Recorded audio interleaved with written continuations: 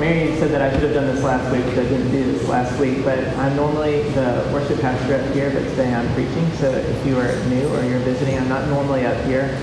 So there's my introduction as to who I am. Most of you guys know. So. All right. We love great stories. We love them. Two things that help make a story great is mystery and treasure. In particular, buried treasure is really nice. A lot of the movies and books that we consider that are kind of get categorized in the action or drama genre normally kind of still center or circle around some sort of mystery or some sort of object or treasure being attained. Sherlock Holmes, great mysteries. If you don't like the Sherlock Holmes movies, I don't trust you at all. Great movies always keep you watching. The stories are fantastic. Keep the pages turning. One of my favorite parts about the Sherlock Holmes genre, though, is the end. It's the reveal. Whenever Sherlock has solved the mystery, and we kind of know that he's solved the mystery, and he's gathering all the characters together. They're normally all assembled inside the same room. Normally the guilty party is there. And Sherlock starts to unravel the mystery, and he goes back on the story. And my favorite part is when he reaches back into the story, and he pulls the most minute details. Just these tiny little things that we skipped over. Sometimes we actually read it in the story, or we saw it in the movie. But we just kind of glossed over it because it was insignificant. Didn't seem like it was anything, but not to Sherlock. To him, it was paramount to solving that mystery. So a whole case gets cracked because of the tread on a particular man's boot. That type of thing. And then we love these stories. Our part of what makes the mystery so great is that a mastermind just explained it to you. So we love good mysteries.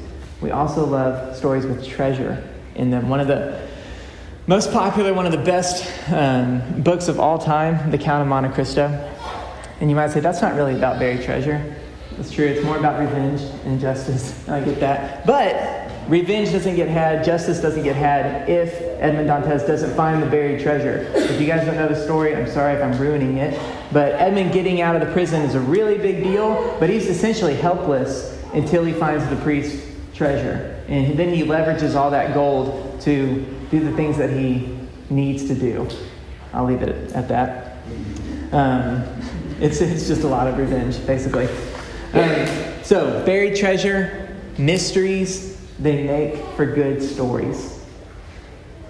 Our passage this morning is Colossians 2, 1 through 3. We actually covered it this morning in Sunday school. I'll give you a second to just turn there to Colossians 2, 1 through 3. For I want you to know, this is Paul speaking to the Colossians, for I want you to know how great a struggle I have for you and for those at Laodicea and for all who have not seen me face to face, that their hearts may be encouraged, being knit together in love, to reach all the riches of full assurance of understanding in the knowledge of God's mystery, which is Christ, in whom are hidden all the treasures of wisdom and knowledge. Like I said, mysteries, buried treasure, make for good stories. Let's pray.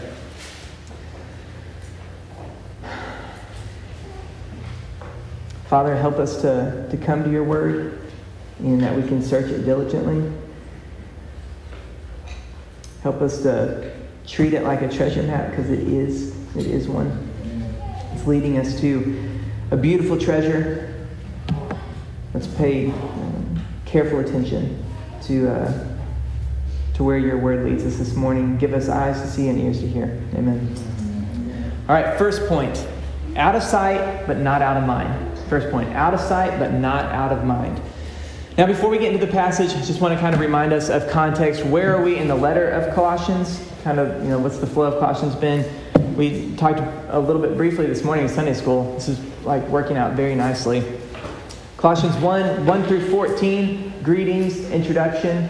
Verses 15 through 20, that's when Paul, as we recall from last week, went into full throttle praise and adoration of Jesus as the Son and the image of the invisible God. 21 through 23, very interesting passages, but kind of a quick explanation of the gospel there. 24 all the way through 29, that's Paul talking about his particular ministry to the church, kind of what God has called him to do.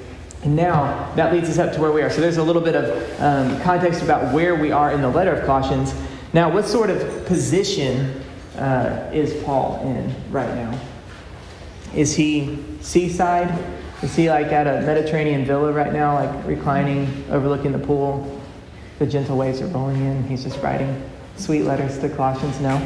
Is he up in the top of the ivory tower? The lamp is burning. He's slaving over there in his castle, and he's writing to his kingdom and his subjects? No. Obviously, it's not that. But maybe he's at least at home, like in his most comfortable chair. The fireplace is crackling. No. He's in danger for his life. He's in Rome. He's in prison. Foreign land, foreign enemies, far from the creature comforts of home. He actually ends Colossians. Turn that page and say the very last verse of Colossians. I, Paul, write this greeting with my own hand. Remember my chains, grace be with you. I love that ending. Remember my chains, and grace be with you. So that's kind of the context of where Paul is. He's under duress. I mean, he's in danger. This is not like a sweet spot for him. His own life is at stake. And that leads us to this verse, though, where he starts off. This is what he's saying to the Colossians. For I want you to know how great a struggle I have for you and for those at Laodicea. He's in prison. He's in danger for his life. And he's saying, hey, I want you to know how concerned I am about you. So if you're the Colossians, you think, are you kidding me, Paul? I mean, it's pretty, it's not all roses and butterflies here, but you're in prison. Your life is at stake and you're worried about us. That makes me think of like a soldier who's like been out on the battlefield. He gets wounded. He's back in the hospital tent, and he's he's on the brink. He's barely making it, but he's writing letters back home to like his kid brother, and he's like, hey, you keeping up with your grades in school? Helping down on the farm? Is that bully still messing with you? Like those types of things. You're like, the kid brother's like, I've got it. It's okay. That's kind of what I think here. Like Paul he's checking in on the Colossians. He's genuinely concerned about them. If his life is at stake and he's concerned about them, what does that communicate, though? It's just genuine affection. That's love. I mean, he's genuinely concerned about the Colossians there. We all know the phrase, people don't care how much you know unless they know how much you care. Yeah, thank you. That was kind of weak. Maybe not all of us know that. But that's a great one. So people don't care how much you know until they know how much you care. And I feel like Paul is he's demonstrating that here. He's communicating to the Colossians, hey, I care. The word here that he says, how great a struggle for you I have, it's kind of an interesting translation there. But he's saying hey, I've got I'm in conflict when I think about what you guys are doing and where you guys are at. I feel like my insides are all torn up. The word there in Greek, translated as struggle, is actually agon, which we get the word agony or agonizing. So he's saying hey, I'm in agony over where you guys are at. I'm agonizing.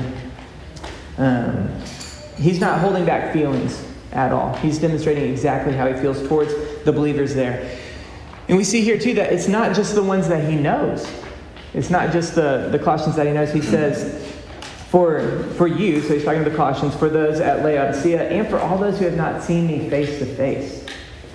Church history and tradition kind of has Paul writing the first letter to Timothy. So 1 Timothy is written in Colossae, or in the Laodicea area. And so there's a good chance that Paul probably knew a lot of these people, had spent some time there, knew some of these people face to face, had some really good personal relationships there. But it's not just those people that Paul's talking to. He's talking about even the people that he doesn't know that well. Out of sight, but not out of mind. A couple of years ago in Brazil, a plane crashed carrying an entire Brazilian professional soccer team. All but 2 members of the team died in the plane crash. If you're familiar with the We Are Marshall story, if you've seen that movie, familiar with that, it's super similar, but just happened a couple of years ago. And when I heard that, my heart ached for that team and for the families and friends and the fans of that team. And I feel I'm sure that news is sad to anybody who hears that news, but as a soccer player, it's just such a tragedy that a whole team, a whole program would go down in one plane. I thought about if even one member of the men's national soccer team died, I'd be so torn up about that. And whether you knew me or not, if you were a member or if you were a fan of U.S. soccer, we would feel that loss together. because we kind of have that special bond. Paul's speaking of that there. All right, he's speaking that kind of bond here for even those he doesn't even know face to face. That bond that I was talking about with soccer is just like a shadow of what we have in the church. Because a special grace has been given to the church. The Spirit is binding us together so that when one of us grieves, we all grieve. When one of us rejoices, we all rejoice. That's what Paul is he's telling us, I haven't even seen these guys, but I'm agonizing over them. And why? Because I want these things for them. This is what I want for them. This is why I'm in agony. Read there in verses 2. That their hearts may be encouraged, being knit together in love, and to reach all the riches of full assurance of understanding and the knowledge of God's mystery, which is Christ. So second point, why is Paul in agony? What's he agonizing over? He wants these Colossians to experience these two things we're about to talk about. Second point, Carabas in Spanish class. Carabas in Spanish class. Paul says he wants their hearts to be encouraged. He wants consolation for them. He wants comfort. He wants them to have like a peace and a deeply satisfying repose, a solace for the saints there. And how are they going to get that? They're only going to get that if their hearts are knit together in love, it says there. How are their hearts going to be knit together in love? We see later on in Colossians 3, later on in Colossians 3, like in the 15s to 17s, or I can't remember what the exact reference is, but he says, put on love, which binds everything together in perfect harmony.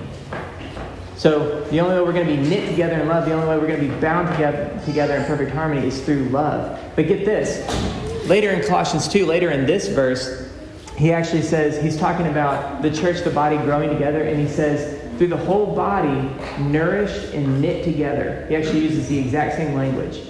The whole body is nourished and knit together through Christ as the head of the body. So the body cannot be knit together in love. The body cannot be bound together in perfect harmony unless it has Christ as the head of the body.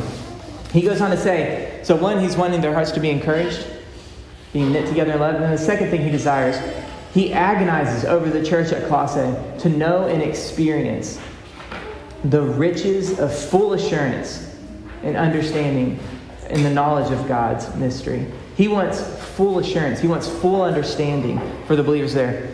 He's saying, don't content yourself with just a slight taste. We do this with restaurants that we love. Or I know that Mary and I do this with restaurants we love because we're obsessive about good food. It's a problem.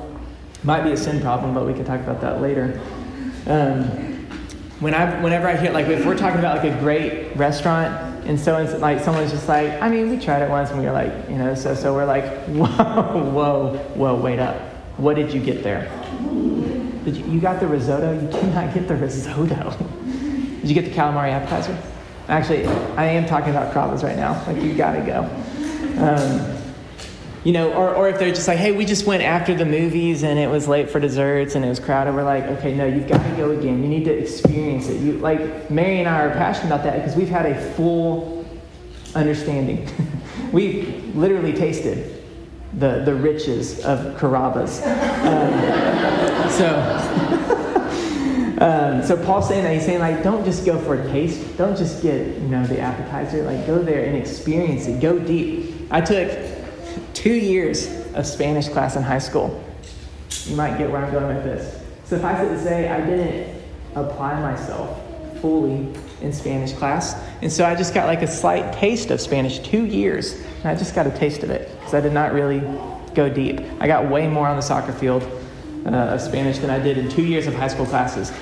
Compare and contrast that with in college, I go and I study Koine Greek, which is like New Testament Greek. So I'm like, super fascinated with that. So I go deeper. I taste more. I dive in a little bit more. It's super interesting to me. It's fascinating. I love all the nuance and the idioms and all that stuff that kind of makes the text come alive. But I had a roommate, Tim, who preached here a couple months ago. Tim studied Greek for 3 years.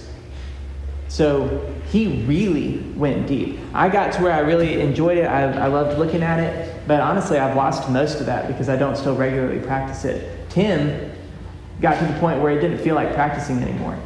Because he could just read fluently out of Greek like I read English. That's what Paul wants for the believers there. He's wanting them to go deep into it.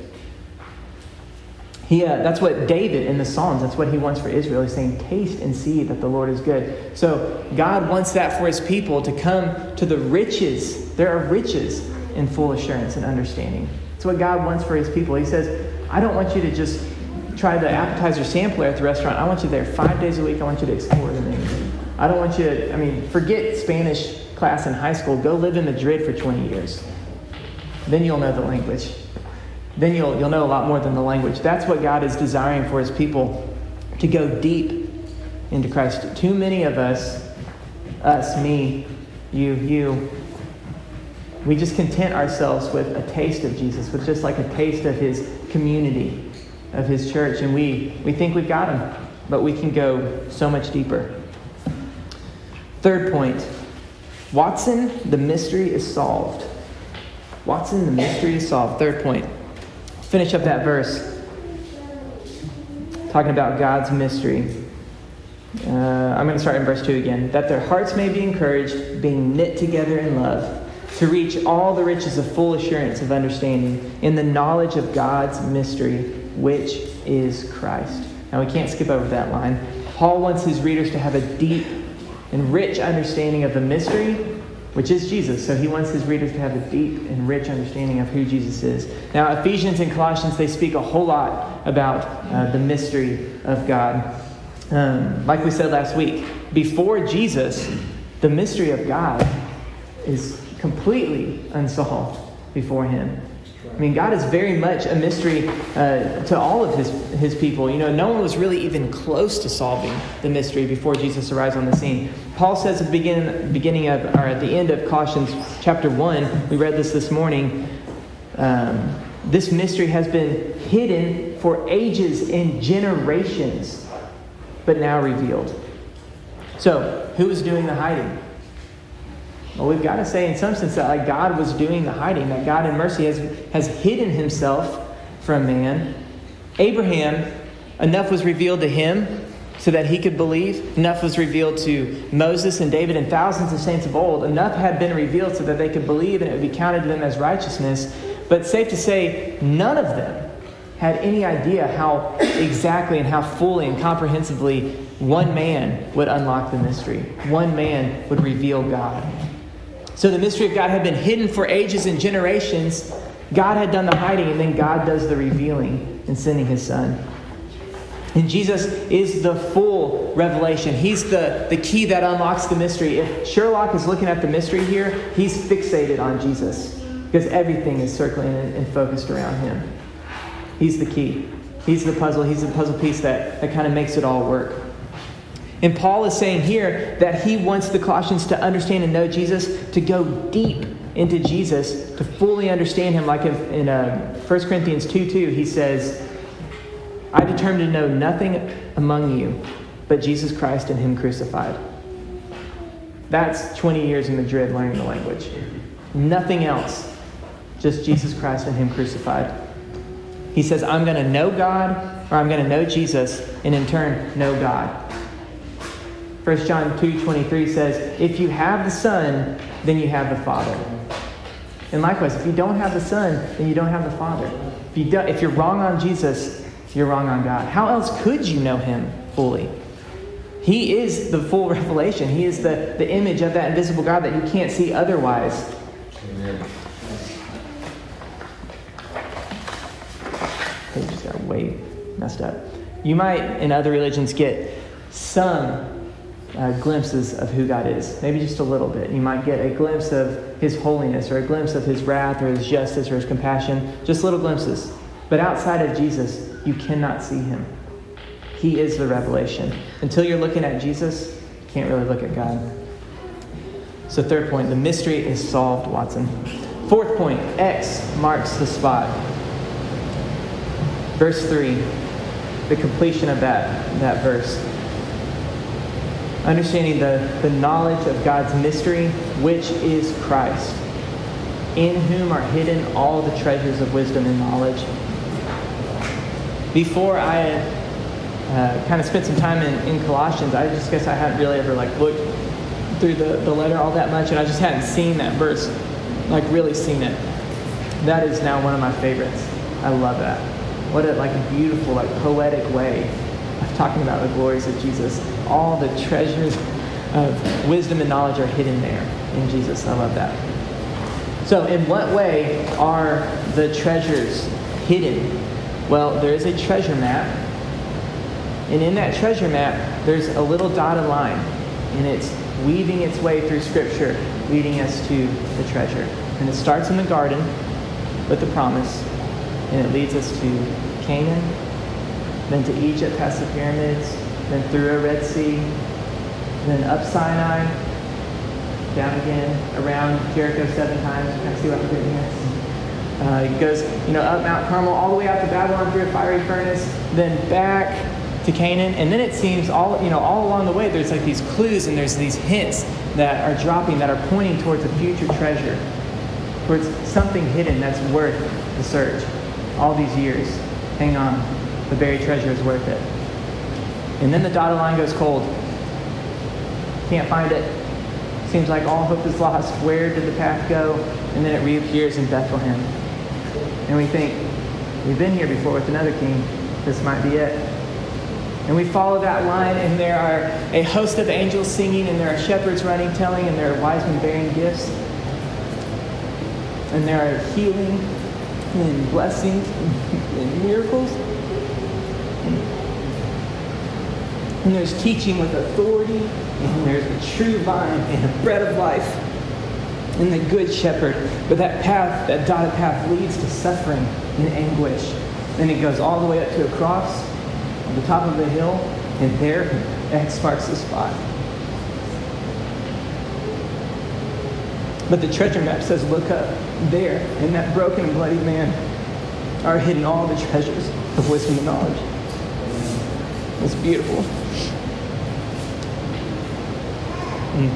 X marks the spot. Fifth point, fool's gold. Now we've actually only done verses 1 through 3, but I wanted to finish in verses 4. He says, I say this in order that no one may delude you with plausible arguments. And I kind of wrestled with this verse, all that beauty in these first 3 verses, and all this beauty of, talking about the glories of Jesus. And he says it so that no one may delude you with plausible arguments. That was very interesting to me. But they've got to be, obviously that's super important to Paul, because he's saying, I'm saying this in order that no one may delude you with plausible arguments. So Paul is so worried about, he's so concerned that people are going to come on with different arguments, different additions later on. He talks about, throughout the rest of Colossians, he talks about philosophies, empty deceit, human traditions in regards to food and drink. He's concerned with asceticism, people going on in detail about visions and revelations. And he's saying, hey, look, these are all going to have the appearance of wisdom, but that's it. Just the appearance. If you want wisdom, Jesus. That's where it's at. Go deep there. Paul knows that men are going to come along and they're going to add stuff, because that's what we do. We just add stuff to it. If it really comes down, and I think the primary reason why we add stuff to it is because if it really comes down to Jesus and the cross and the grace, I've got nothing over you guys. I can't elevate myself over you in any way. No power to sway over you. The cross is the power, and it levels us all laid bare before it. Paul knows anything in addition to the treasure that is Jesus is not real gold. It's just fool's gold. You might feel like, you might look at something and it might look really good, it might look shiny on the outside, might have the appearance of wisdom, but it's worthless. Yes, Jesus saves you, but you also have to be circumcised. Fool's gold. Yes, Jesus saves you, but you got to dress like this. You've got to be at least in church 3 times a week to have right standing with God. Fool's gold. We add things onto the gospel because we think the gospel needs more. We think it isn't enough, that His grace isn't enough, that Jesus' sacrifice saves you, and fill in the blank. We do it all the time. But it isn't. Because here's the thing with the treasures hidden in Christ. You can open up that chest, that treasure chest, and you can start ripping out all the gold and the trinkets and the crowns and the glories and the jewels and everything, and you can just keep digging and digging and digging and digging, and you will never reach the bottom. That's the thing with Jesus and the riches that are hidden in him. It will take you an eternity to mine the depths there. That's how full of the riches that he is. So, anything in addition to him, fool's gold.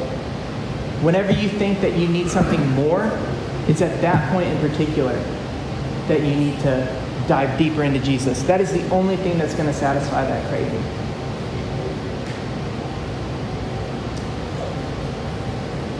I'll end with this, that let's go ahead and pray. Father, we try to add things, but we're only going to find contentment and fulfillment in your Son. So instead of going to other wells, instead of trying to find other things to fill that gap and that hole of contentment, let us dig deeper into Jesus. Knowing that we can't get to the bottom, knowing that we will only be satisfied there. Help us to see and to hear. Give us eyes to see and ears to hear. Help us to taste deeply the riches of Jesus. Amen.